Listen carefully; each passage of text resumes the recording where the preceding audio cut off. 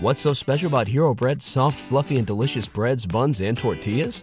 These ultra-low net-carb baked goods contain zero sugar, fewer calories, and more protein than the leading brands, and are high in fiber to support gut health. Shop now at hero.co. Previously on the Simply Human podcast. So two things. So one, if there's a nuclear holocaust, we know that instead of jumping out of bed and protecting your family, you're going to put your sleep mask on and go back to sleep. This is actually like a good ambient story why it's terrible for you. It's episode 12 of the Simply Human podcast with your host, Mark Rogers, a human being human. My goal is to help you understand how humans are designed to eat, sleep, move, and enjoy, and how you can start living more like a human today. On today's show, it's a conversation with not just one, but two experts on how to be a more healthy human, Jim Laird and Molly Galbraith of J&M Strength and Conditioning. Then it's another hilarious edition, hopefully, of the Humans Being Human segment with a short essay written and read aloud by yours truly. And we'll wrap up with our Simply Human tip of the week. You can probably guess that I've kind of coming out of a cold here, and my voice sounds very weird, and so hopefully it won't be too much of a distraction. So, find me online at simplyhumanlifestyle.com. There are links to the Facebook page, YouTube channel, and Simply Human Kids page, among many other things on the website. Follow me on Twitter at simplyhuman52, and you can email me questions, concerns, comments at simplyhumanlifestyle@gmail.com. So without further ado, here's Jim and Molly, where we talk about getting more out of less, adult bookstores, babies, beast mode, group fitness classes, misfits, 10,000 pitches, recovering from a C-section, and being more mindful to enjoy life. Here we go. All right, joining me on the Simply Human podcast, two people that I am very, very happy that said yes. I've had lots of people politely tell me no. Dave Asprey sent me a bag of bulletproof coffee with his no, which is great, but I'm so glad that Molly Galbraith and Jim Laird said yes. They are with J&M Strength and Conditioning, and I'll let them sort of tell you, the listeners, who they are and what they do. And so really, Jim and Molly, I really appreciate you guys being on the show. And if y'all would just each kind of give your bio, and then we'll go from there. Thank you very much, Mark, for having us on. Yeah, I'll go first. That's no problem.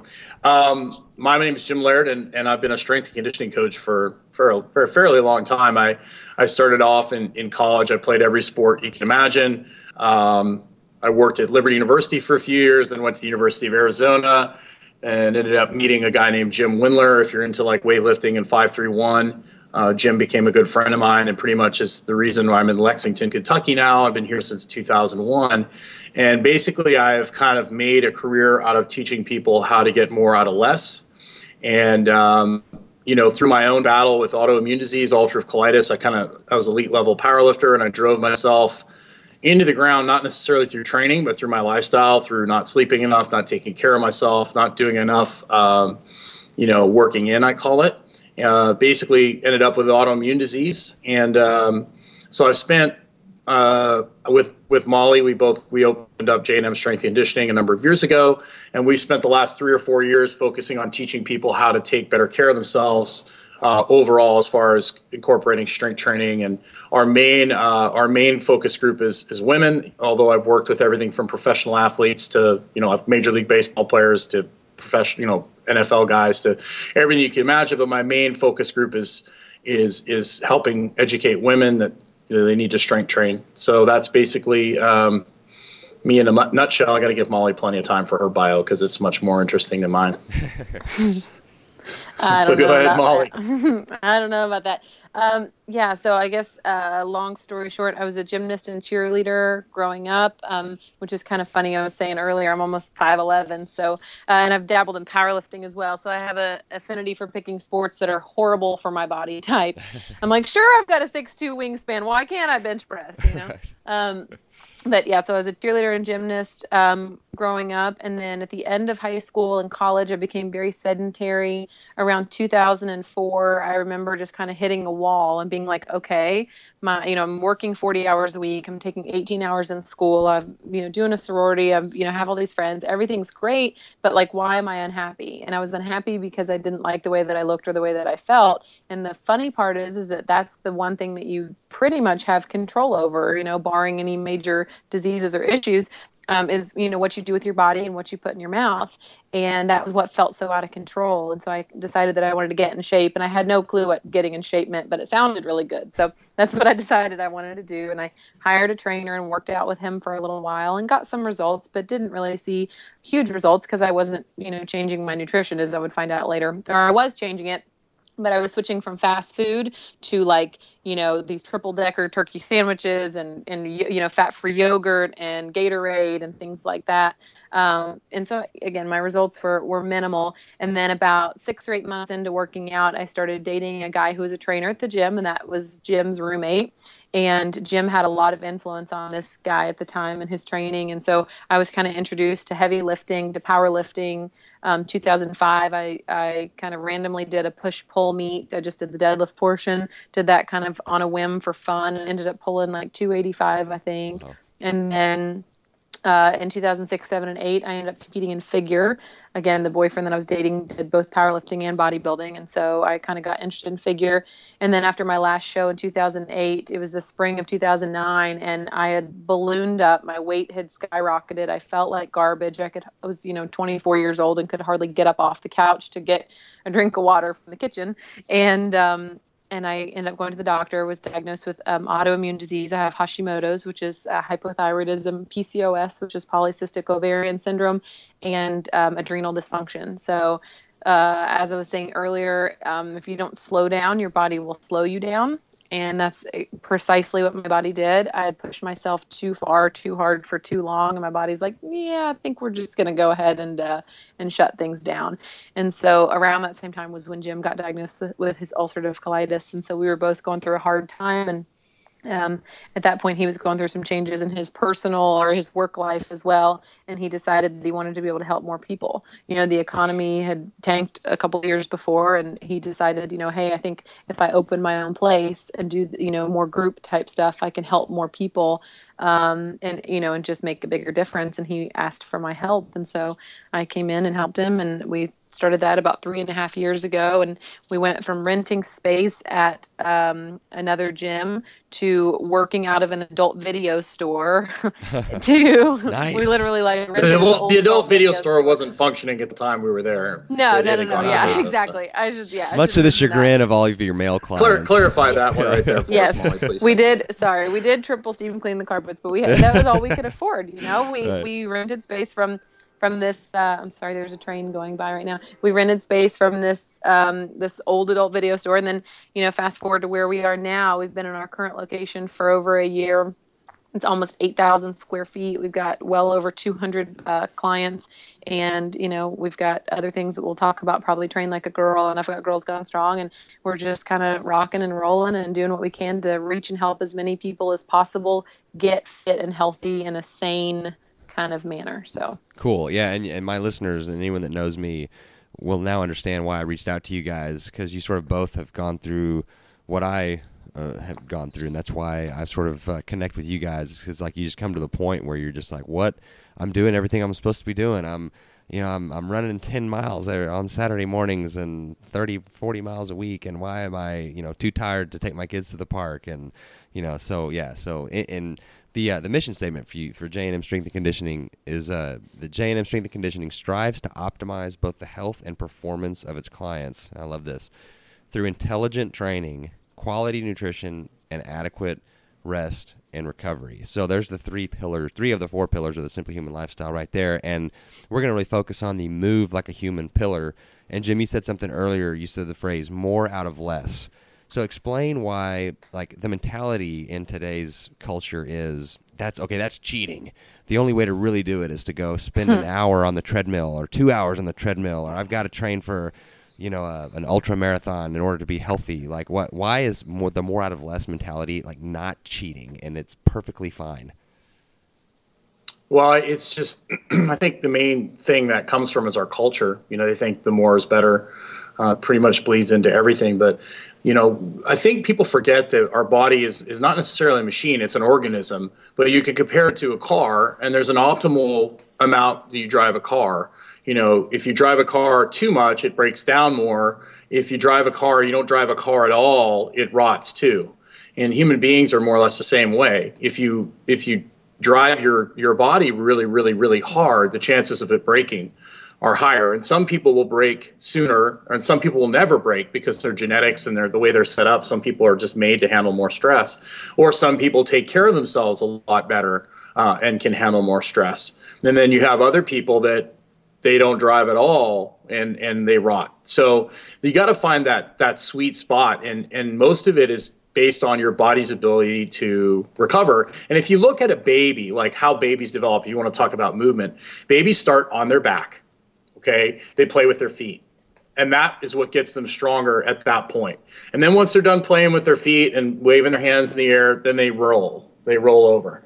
Okay. So babies, and then they'll roll, they'll put their hand up in the air. They do something like almost looks like a Turkish get up, and they'll flip themselves over and they'll start like crawling. And then they'll get up, to their knees. And then the baby never jumps way far ahead beyond its progression. And that's what people don't understand is that, yeah, you can drive yourself, to some extreme, levels of performance and all sorts of other things, but you have to give your body what it can handle at the time. And I think people get so caught up in the I got to do more. They don't understand. They forget the fact that they're a living organism that can only handle so much stress. So we want stuff that's sustainable. And then if you have some performance goals, health isn't your number one priority. Then it's about, some of the professional athletes that train, that there's difference when you're getting paid several $1 million a year. Health isn't your number one priority, but you're getting paid for that. Right. That professional athletes die younger, but they get paid. And so we educate people on, you're running all these marathons. If that's what you really love to do, great. So let's think of a smarter way we can do that by running shorter distances, doing some strength training, taking some time off.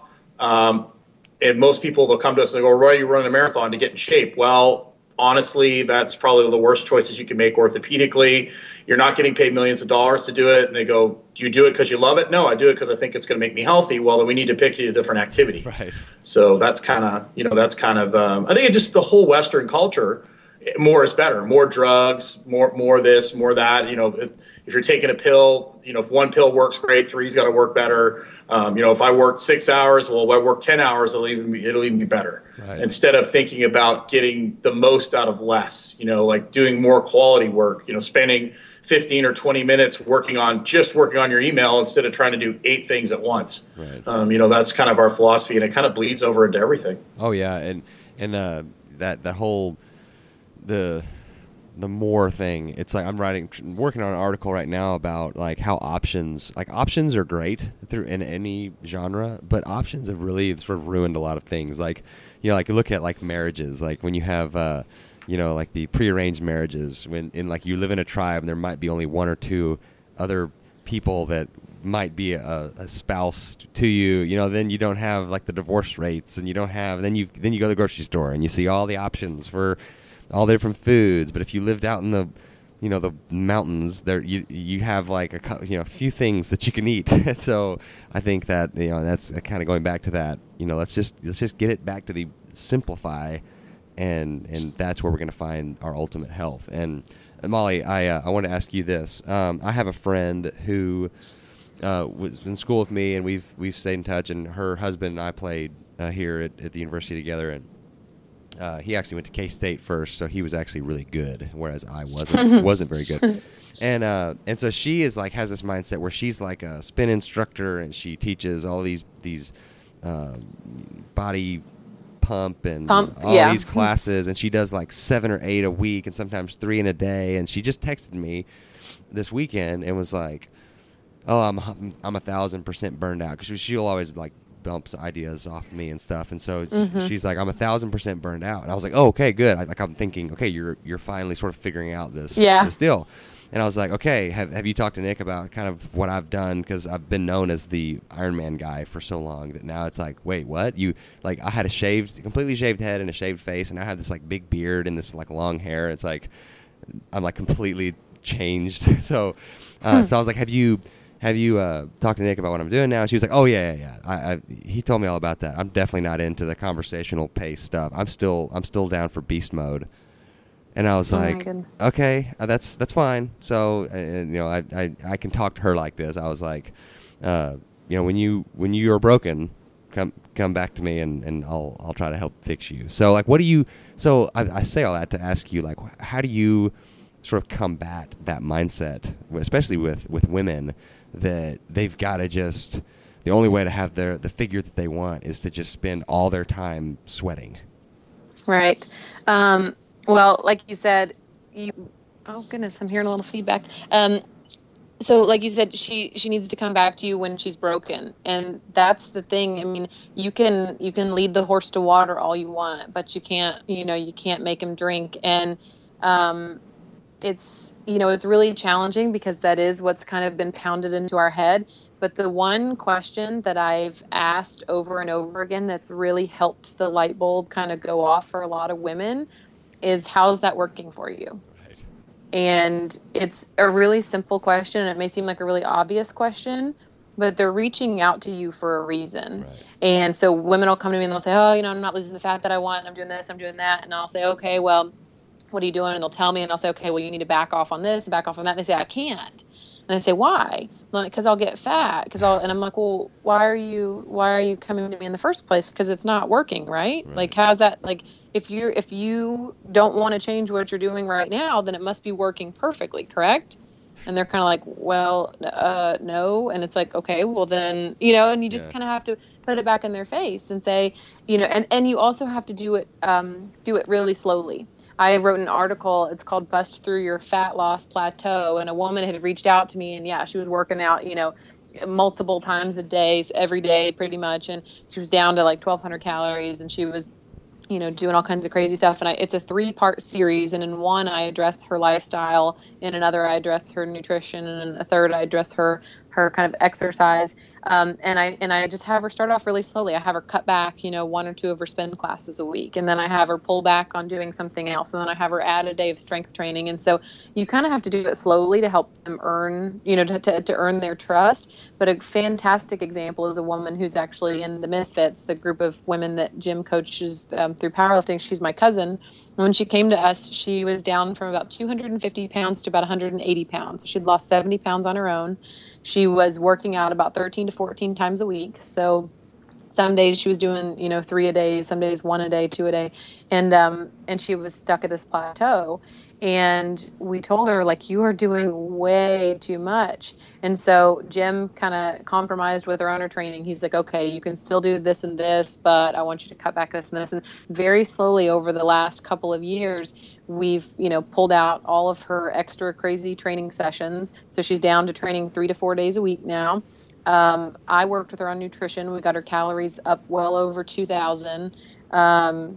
She's a vegetarian too, or, she eats some fish. I guess she's a pescatarian. So that was presented some challenges, but yeah, we've gotten her calories up well over 2,000. We've cut her training back to about 3 to 4 days a week. And she does, walks her dogs and does some farm work and stuff on the other days. And her results have been nothing short of phenomenal. She looks absolutely amazing. She's my height, and she's about 170 now, and she's a lean 170, and, she's strong, and she feels better, and she's, getting more sleep and taking better care of herself. And so, it just shows like it, more is not always better. And it was really scary for her because that was what had always worked, in her mind. Super low calories and a crap ton of training is what had worked. But I mean, eventually it's going to stop working. Right. Your metabolism is going to chase your intake and your expenditure. And what was once a deficit will no longer be a deficit. Right. And, you've got to nourish your body. She wasn't getting nearly enough food for it to be able to function the way it's supposed to function. Right. Yeah. I've got another buddy. Well, and she was, I'm sorry. No, go ahead. Well, she was also so addicted to that endorphin high. And she was using up all her resources. So the only time she felt good was when she was kicking her own. Right. And, it's funny. The worst thing about the spinning instructors and the body pump instructors is they have to do the class with the class. And so they're using up even more resources because they're having to set an example and they're having to set the pace. Right. So I've seen, you would not believe the number of aerobics instructors I've seen, Zumba instructors I've seen that are taking pain pills and taking, and I fell into this too. Like I was taking, when I wasn't sleeping enough and taking care of myself, I was popping ephedra and all that stuff so I could keep training. And you've got these aerobics instructors that are popping fat burners and pain pills because they're in so much pain, but they're pushing through because they're like, I gotta teach this class and I gotta lead the class. And when with me just coaching, when I've got 5 or 6 people in the gym at once, or we're coaching a class, Molly can tell you this: when you're coaching 20 people, it wears you out. Yeah. And so add having to work out. I couldn't imagine having to dance around for an hour. It's unbelievable. And then they're eating lettuce and lettuce and celery and non-fat Greek yogurt on top of that. I mean, you talk about using all your energy up. I mean, it's like all their resources, all their hormones are going towards just surviving the class. Right. So there's no hormones left for anything else. And and some people get really skinny when they're under stress, and some people get fatter. So it all depends on the person. Yeah, and it's like I normally, like in the fall, this is the first year, and actually the Dallas Marathon was canceled this year because of the ice. And I've run the Dallas Marathon, either the full or the half, every year since '06. And this year I wasn't going to do it, and I'm not doing any endurance stuff for like at least another year. But it, like normally in the fall, I would go out and Saturday morning, before college game day, I would get my 10 to 20 mile run in. And so then you're just like wasted the rest of the day. And so what I've really enjoyed about this fall and like on Saturdays is like I have energy to like do stuff the rest of the day. Like you feel good. Yeah. We have a client same way. She was seeing a trainer who was just absolutely destroying her, and she's a mother of 5 kids. She's got twins and triplets, and she was just getting absolutely destroyed by this trainer and was having a hard time functioning the next day. Would just kind of want to lock herself in her room all day, on Sundays because she was so spent from what was happening to her. And another one of the misfits was did marathon running and stuff before she got into powerlifting. And, she kind of wore her training as a badge of honor. She said like, oh, I loved it when people told me how crazy I was for going out and running 15 miles in 20-degree weather, because if people get their significance from that. Yeah. I mean, you said you've been labeled the Ironman guy. Like, on some level it gets you attention. Absolutely. And it gives you a feeling of significance and mattering, and, people care enough to care about what you're doing. And that can be really addictive too when you get known as that crazy person that lifts all that weight, or that crazy person that does all this exercise, or like, you're a spin instructor and you spin 4 times a day, and everyone's, thinks, people thrive on that. It's what makes them feel significant. It can be really scary and hard to give that up. Yeah, and that's why I like the 2 months that I took off from, I guess, July and August. That was really hard. That 2 months was just like sort of a lot of soul searching on, okay, why am I doing this stuff, and do I really like doing, and that's the thing, you just have to, like, Saib is really great about this in his book, The Paleo Coach, which I'll link to in the show notes, but it's like you really have to look inside and define what your motivations are before you do anything. So I want to talk about the misfits. I want you to explain that, but before we do that, I want Jim to answer the question, what is a healthy human movement pattern? Like how does a healthy human move?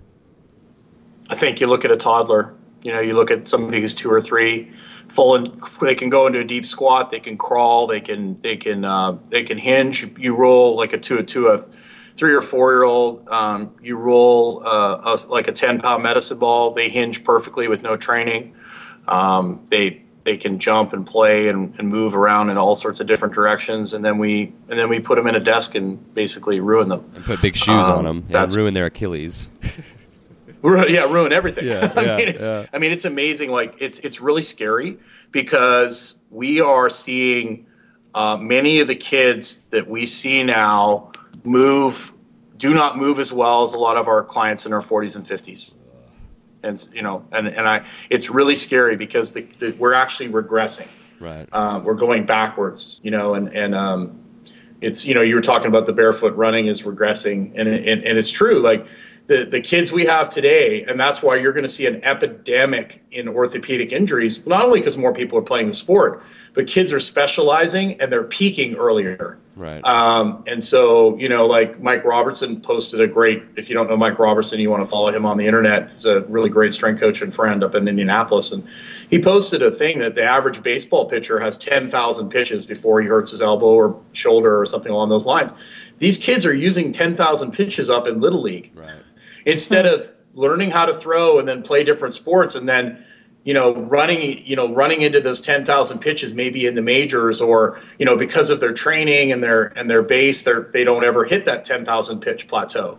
But generally, you've got so many movements in your body that you have, and these kids are spending it earlier and earlier, and they're peaking sooner and sooner. And I think that's my theory is I think that's one of the reasons why you're seeing people blow up early. Right. There's a lot more catastrophic injuries because kids don't have a base and they're getting to high school. A lot of these kids are peaking in college, peaking in high school instead of peaking in professional sports. Like they used to peak, used to peak a lot later. Like Right. in the NFL, they would hit their peak, and now they're peaking, in high school or college. Yeah. My brother-in-law played Or sooner with baseball. Right. Yeah, my brother-in-law played baseball in college, and a great athlete. He's like the conference all-time leader in doubles and RBIs. This amazing baseball player, but he hated to work out. He never worked out, and he never squatted. He never did anything.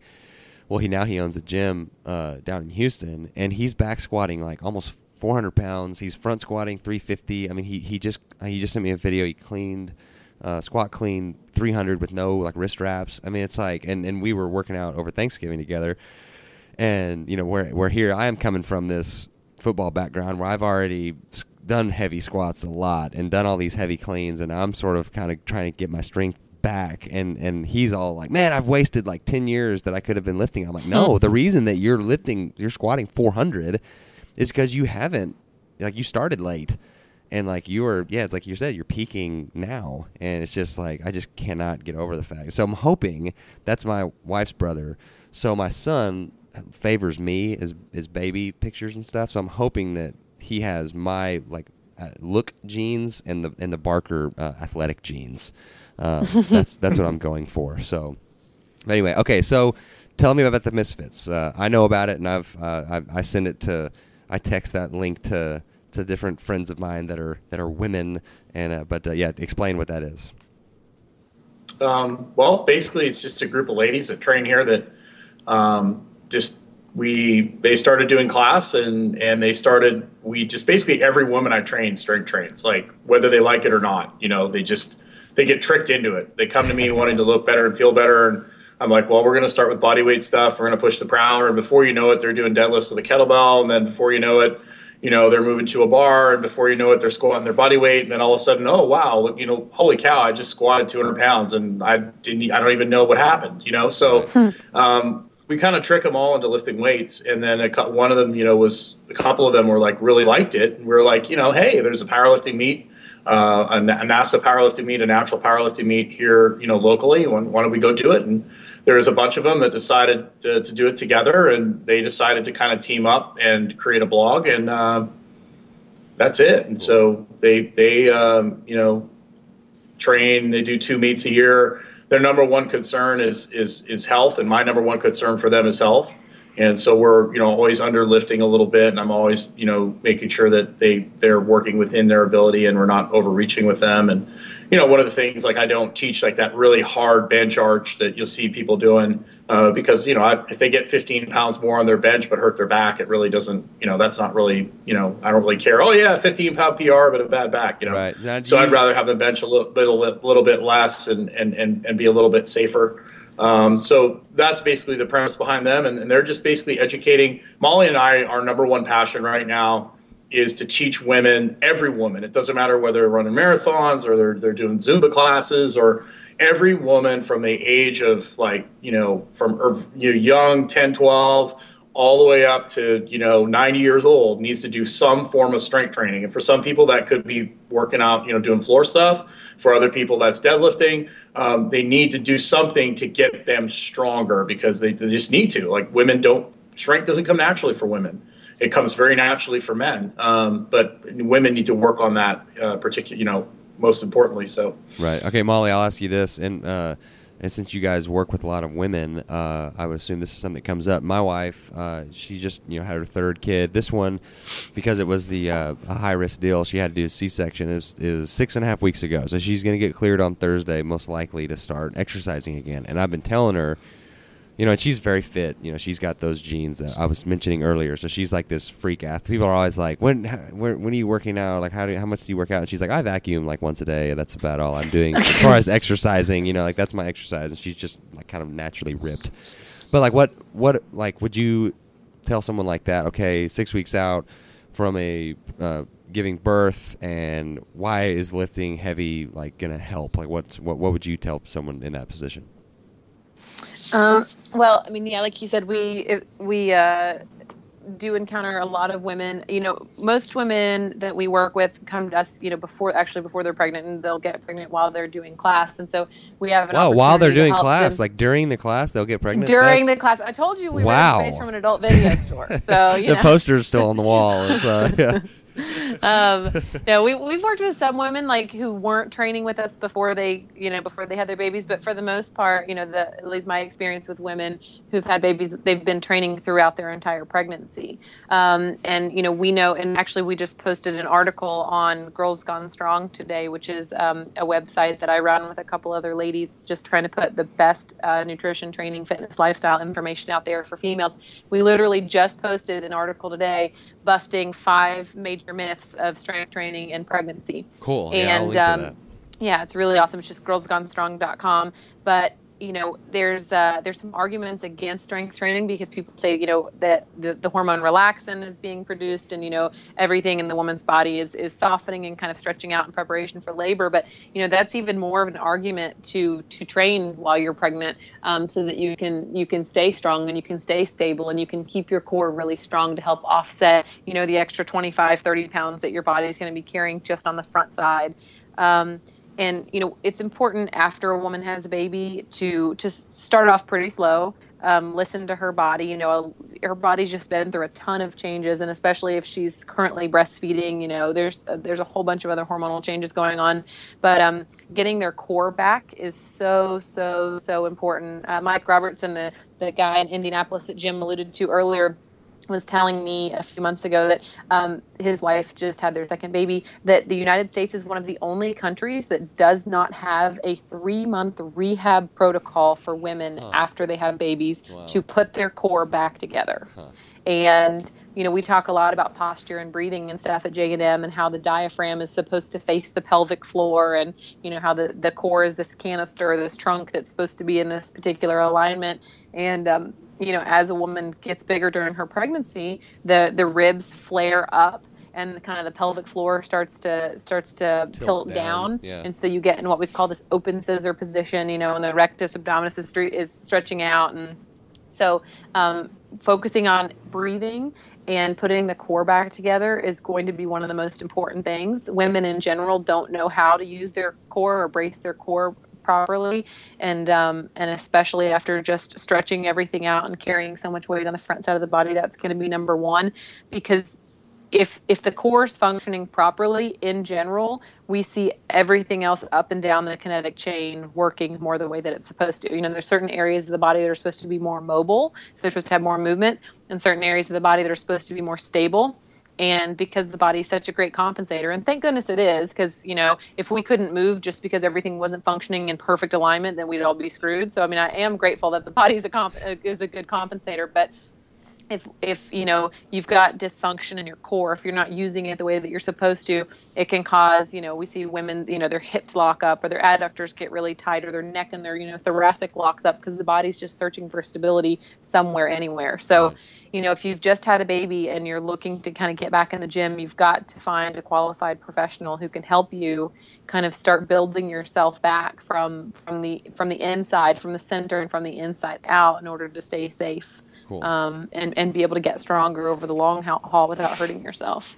Cool. And before we're coming up on time, and before I get to the final question, I just sort of want to recap that from what I'm hearing you saying, and it's kind of the same message that you hear from others in this sort of the same camp, is that to move like a healthy human is to move slow a lot. There's a lot of walking. It's to lift heavy things, and it's to be mobile and to work on your flexibility. Is that pretty much what you guys preach in a nutshell? More or Jim, less. I would say to move like the lifting heavy things, I think you have to be careful with that, because you have someone just lift a weight and they don't know how to do it properly. Right. You're going to reinforce bad patterns. Right. So lift heavy things correctly. Lift them well. And you know what? And lifting heavy things could be your body at first. Right. But that's the whole idea, is if the lifting heavy things is your body, it's relative. You get used to that, and then you go to the next level, and you constantly improve. And flexibility, just because you're really flexible doesn't mean you're healthy. Right. I would use the word stability. Okay. Because if you have stability, you're going to be able to move in the ways you need to move. Right. Just because you can bend yourself into a pretzel doesn't mean that you're healthy. Well, and the more mobile that you are, the stronger you need to be able to control your movement. Right. You know, like my sister, for example, is extremely hypermobile. You know, she's the type that can clasp her hands together and take them over her head and come all the way around her back. And you know, she can stand on like a 6 to 8 inch platform, bend over and touch the ground and let her arms go slack. I mean, it's just crazy, but she feels tight all the time. And that's why she stretches so much, is because she feels her everything in her body feels really tense and tight, because her poor body is searching for stability from somewhere. That's interesting. And so it's trying to lock up in all these different places because it feels really unstable and unsteady. And so, you know, that's why she feels like she needs to stretch all the time, you know, because she doesn't work out. She's just this hypermobile person. And so the body's like looking for it somewhere. And so it locks up in different areas and feels really tense and tight all the time. Right. Okay. So now the final question, and this question that I ask everyone on the show: what is something that you guys, and you can go, obviously go separately here, but what is something that you guys enjoy about life, or something that you do to make life more enjoyable? I think the more I slow down, the more I enjoy life. Like going fishing and sitting and taking time, going outside and relaxing. I think that allows me to appreciate what I have instead of getting caught up in our modern lifestyle, you know, with all the cell phones and Twitter and, you know, all this stuff and everything I've got going on at the gym. You know, for me to truly enjoy life is slowing down and taking time to actually become mindful. I've really focused on trying to live in the moment as opposed to living in the past or the present or living my life through the internet. So the more mindful I become, the more enjoyable life becomes. I think that's something that Western civilization has completely lost all touch with reality on. Right, and we ran out of time. I was going to talk to you about the Brainwave app, which is I use almost daily because of you, because I heard you just kind of mention it, like kind of on the side on something, and I went and looked it up and started using it. So, and I've had great results with it. Awesome. So anyway, okay, so Molly, go. Oh my gosh, Jim totally stole mine. That's such crap. How am I supposed to follow that? No, roller coasters. I really do. I agree in terms of being mindful and slowing down. I struggle with that a whole lot. You know, a lot of my business is on the internet. I've always been kind of an overachiever, overdoer, go. And so I'm trying and working really hard on slowing down. I remember Jim told me one of the hardest things he ever had to do was to sit quietly for 5 minutes. Right. And I totally agree with that. One of the things that I enjoy so much and makes me so happy, and this is going to sound ridiculous, is food. I love food. I have loved food for as long as I can remember. I've thought about food. I've dreamed about food. When I hear someone's engaged, I'm like, oh, that's amazing. I wonder what they're going to have at the wedding to eat. And that's not an exaggeration. But I think it's a really important thing to talk about, and for people to know. You know, people say, oh, it's so easy for you to eat well, you're in the fitness industry, or they feel like that enjoying food is a bad thing, or thinking about food is a bad thing. You know, it's the way that I kind of can relax and unwind sometimes. It's it's what I do with my friends and family to, kind of celebrate. I think it's a very human thing to, to celebrate with food and to eat food and to enjoy food. It's sustenance, it's pleasure, it's all of these different things. And it's something, like I said, that I enjoy a whole lot. And, it's something that I use or do when I interact with friends and family, which is one of my favorite things. I don't really go out. I don't really party. I don't watch TV. My boyfriend and I don't even have a TV hooked up in our house. But we enjoy each other and we enjoy food. And again, that's how I enjoy things with my friends and family as well. And I think being able to enjoy that is one of the best things in life. So that's one of mine. Awesome. Well, that's great. And we are right up on time. And I just want to again thank y'all for coming on and sharing your wisdom with us. And hopefully we can maybe have y'all on again at some point in the future. That would be great. And Thank if you. anybody wants any more information on us, jmstrength.com. You can find Molly's blog, my blog, as well as a link to our Train Like a Girl seminar that's coming up in February. Cool. Yes, and it's actually j-m Right. Yes. strength.com. Yeah. I will link to that in the show notes. And, No, you're good. And make sure that everybody knows where they can find you because they will want to find you. So thank you. Well, thank you so much for having us. We appreciate it. Big thanks to Jim and Molly again for sharing their time and their wisdom with us. I'll have links to all that stuff we talked about in the show notes. Now it's time for the Humans Being Human segment, which is just going to be me reading a story I wrote about a horrible experience I had in the Bahamas several years ago. Hope you enjoy this. 90 minutes. 1 hour and another half of 1 hour. I was devastated. The one thing I wanted to do at my college roommate's wedding at an all-inclusive resort in the Bahamas was snorkel. I had always wanted to swim in crystal clear water, smooth as glass, while gazing at the colorful fish and sea anemones, gracefully navigating the waters below, missing out on that peacefully serene moment where I would connect my soul and spirit with the sea and universe was something I had not prepared myself to handle. Had my cash ready, but was too late getting to the sign-up stand. I didn't think the excursion filling up was a possibility. I pouted that night, my new wife seeing a side of me she hadn't seen. The 5-year-old pouty side. That night I dreamed of orange and red-colored fish, electric eels winding and twisting through coral. I dreamed of the warm, salty water softly and gently passing over my limbs as I took in the miracle of sea life and all of creation. I jump roped with a jellyfish. I woke up in a cold sweat and sauntered outside to face another bleary day in the Bahamas. Soon after plopping down on my rented beach chair where I thought I would spend the rest of this miserable day, I was approached by a frantic friend. "Quick, a spot just opened up. You can snorkel. Mark, you can snorkel." Disbelief turned to action as I shot out of the chair, ran up the stairs to my room, and grabbed the cash I had set aside for the snorkel trip, which I had planned to use now instead to wipe the tears away from my face. Dashing like a reindeer back down the stairs, bursting out the door, slamming the money into the hands of the boat's captain. "Thank you, man. We leave in 5 minutes." I ran to my wife, kneeled before her like a medieval knight, and kissed her like I had never kissed her. My life was again complete. My dreams coming true. I was going snorkeling in the Bahamas. This, my friends, the best day ever. I barely listened to the captain giving his instructions. All I cared about was getting my fins, my mask, and my snorkel.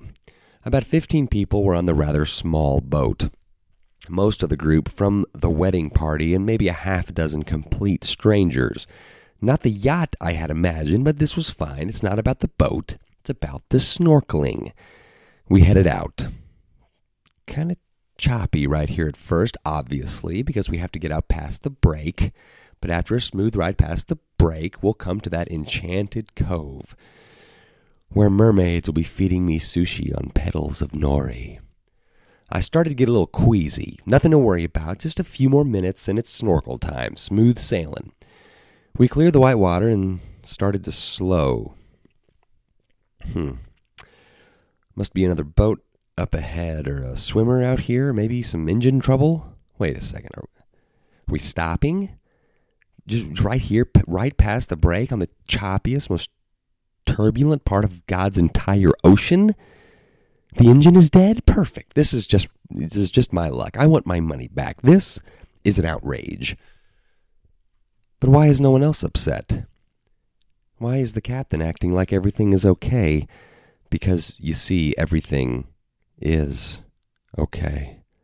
This is it. This is where we snorkel. God, what have I done? People start putting on their fins and masks. El Capitan is barking out instructions. I look to the beach for something still to look at. It does no good.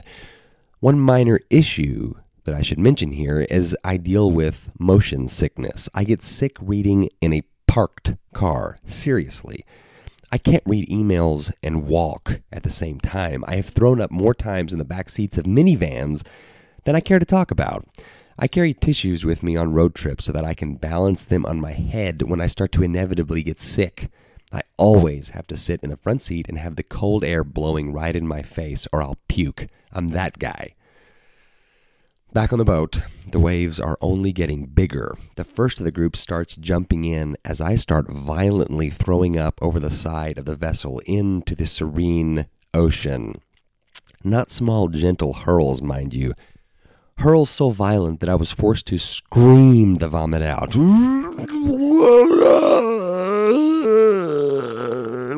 And the vomit wasn't some rice and salad. It was 2 days' worth of all-inclusive buffet food.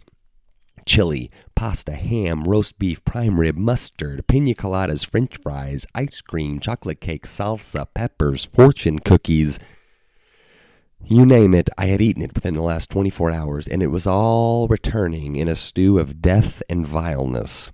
My violent, screaming hurls could not go unnoticed within the tiny boat. Within a matter of seconds, others on the boat start to vomit, not at their motion sickness, but at my disgusting and wretched noises. About a dozen people on the boat are hurriedly getting their gear on so they can get away from the shirtless, sunburned vomit factory.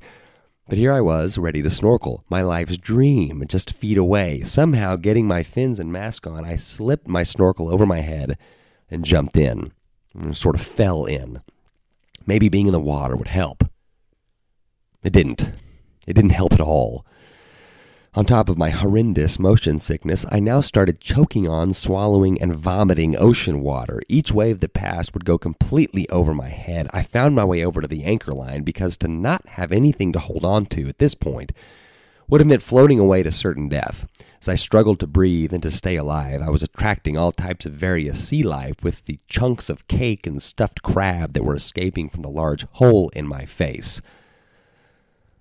For the next 90 minutes, 1 hour, and another half of 1 hour, I held on to the anchor line. I never let go, not one time. I couldn't possibly end anyone else's dream early. I had to gut it out. My comrades diving in and out of the ocean like filthy sea otters, laughing and giggling in all their disgusting joy. I couldn't end their adventure, so I hung on. 90 minutes, 1 hour, and another half of 1 hour. I vomited every few seconds. Stomach bile after a few minutes, then ocean water that I was choking down. After I was completely cleared out, I hung on to that anchor line. I never let it go, not one time. At one point, the captain starts trying to throw ice chips into my mouth. I half-heartedly lunged at them with my neck as they harmlessly fell into the warm ocean and quickly melted away, just feet from me. What good would they have done anyway?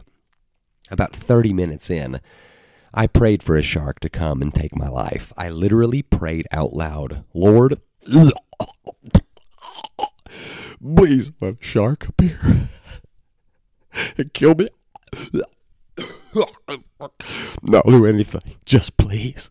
And this, I was at a low point, to say the least. Through the rope burn on my hand from hanging on to the frayed anchor line surging violently in the chop, to the ice chips falling into the sea around my haggard face, to the snorkel and mask which never once entered my mouth or covered my eyes, respectively, to the fish that got a nice mid-morning vomit snack. Through it all, I swayed to the right and to the left. I rose and fell, tittered and tottered with the giant waves as they readied to break onto the surf.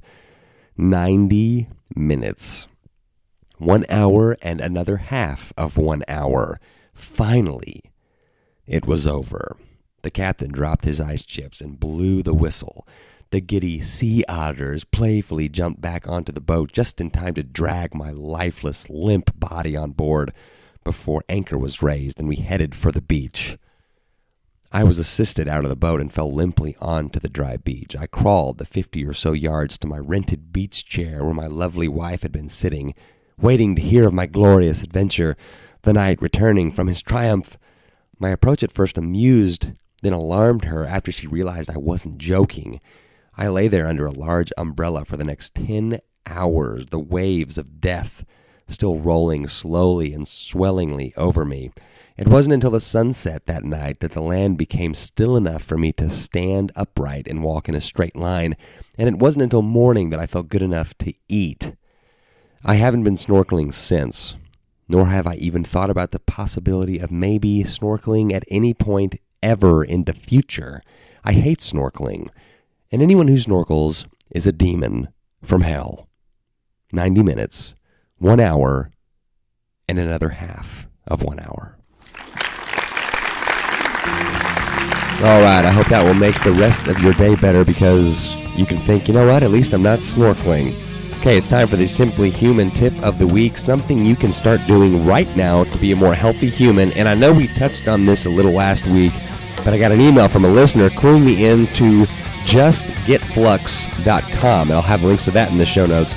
This is something you can download to your computer. Flux makes your computer screen look like the room you're in all the time. When the sun sets, it makes your computer look like your indoor lights. In the morning, it makes things look like sunlight again. Tell Flux what kind of lighting you have and where you live, then forget about it. Flux will do the rest automatically. That's straight from their website. So I highly recommend downloading this program if you're going to be perusing the internet after dark. You can also jailbreak your iPhone or iPad and put it on there, but do that at your own risk. All right, thanks for listening to this edition of the Simple Human Podcast. Coming up next time, it's an interview with Eva T. of Eva T. Strength and Conditioning. She's an Olympian, a Masters powerlifting champion. That's coming up on the 21st. Then on the 28th, we'll be joined by the great Ben Greenfield of BenGreenfieldFitness.com. So lots of great guests lined up for the show for the rest of the year and going into the new year. So you can find me online at simplyhumanlifestyle.com. There are links on the Facebook page, YouTube channel, Simply Human Kids page. Follow me on Twitter at simplyhuman52, the number 52. Or you can email me questions, comments, concerns at simplyhumanlifestyle@gmail.com. Please leave a review on iTunes or Stitcher, wherever you're listening, good or bad. Any publicity is good publicity. And thanks for listening. There are a lot of options out there right now, and we appreciate you making me and us part of your day. So that'll do it for this edition of the Simple Human Podcast. And remember, we do encounter a lot of women. Most women that we work with come to us, before they're pregnant, and they'll get pregnant while they're doing class. And so we have an opportunity while they're doing to help class, them. Like during the class, they'll get pregnant? During the class. I told you we Wow. were space from an adult video store. So, The poster's still on the wall. Yeah. So until next time, enjoy yourself.